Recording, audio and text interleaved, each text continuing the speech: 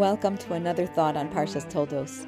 The earlier message focused more on young children who need their parents to see them as unique individuals while they are still little. Now I want to take a few minutes to look at teenagers through the lens of the Parsha. Teenagers who don't usually need their parents to figure out what makes them tick. They have their own thoughts and opinions on the matter, but they do still need their parents to appreciate their individuality and enjoy their differences. Let's see it in the Parsha. In the beginning of Parshas Toldos, Yitzchak and Rivka were childless, and they each davened for children. The pasuk says, "Vaye'aser lo Hashem, vatahar Rivka ishto." Hashem answered him, and Rivka his wife conceived. Many of you are familiar with the Rashi on this pasuk.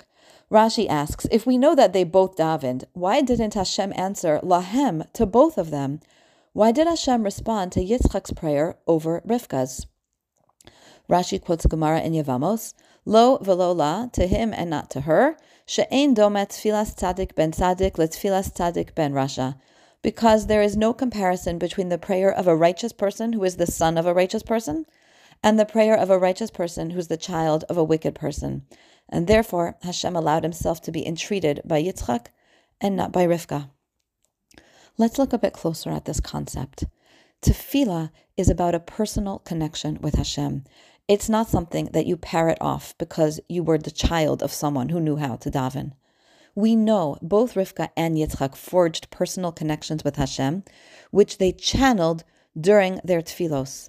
Tefillah is about that individual relationship. Both Yitzchak and Rivka for sure created their own individual relationship with Hashem, which they expressed in their tefillah. Rivka did it from scratch.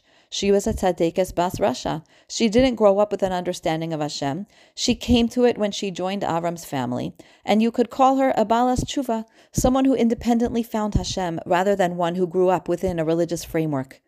That's incredible. And we know that such a person occupies a position that even a complete tzaddik can never reach. But there is also Yitzchak's side. Yitzchak grew up in Avraham and Sarah's home. From infancy, he breathed emunah and a relationship with Hashem. It could have been so easy for him to ride on his parents' relationship instead of forging his own individual connection with Hashem. It could have been natural for him, as a, so to speak, from birth man, to just imitate what he saw his parents do and relate to Hashem the same way they did. Yet he didn't. Just like Rivka, Yitzchak also developed his own personal connection to Hashem, and it was not a carbon copy of his father's. In fact, his approach of Gvura contrasted directly with his father's one of Chesed. The ability to come from a frum background and still develop his own relationship, that was a magnificent accomplishment. And for reasons beyond what we have time for right now, when it comes to tefillah, Yitzchak's tefillah as an expression of what he accomplished in this particular area was more potent than Rivka's. But I want to look for a moment at Avraham and Sarah and what their reaction might have been as Yitzchak, their one and only precious son, did not follow exactly on their path, but instead forged his own relationship with Hashem. It's a pretty incredible thing to think about. Avraham is the founder of Judaism. He could have made a very compelling argument that since he founded it, his son should follow his path. Clearly, it was the right one. And don't think that Yitzchak's choices didn't have real ramifications in life. Remember that when Avraham and Sarah came to Eretz Canaan, they came with Hanefesh Asher Asu B'Charan, the many, many, many people that they had taught about Hashem and who became monotheistic because of Avraham and Sarah. Where were all these people under Yitzchak's watch? We never ever hear of these thousands of people again because Yitzchak's approach scared them off.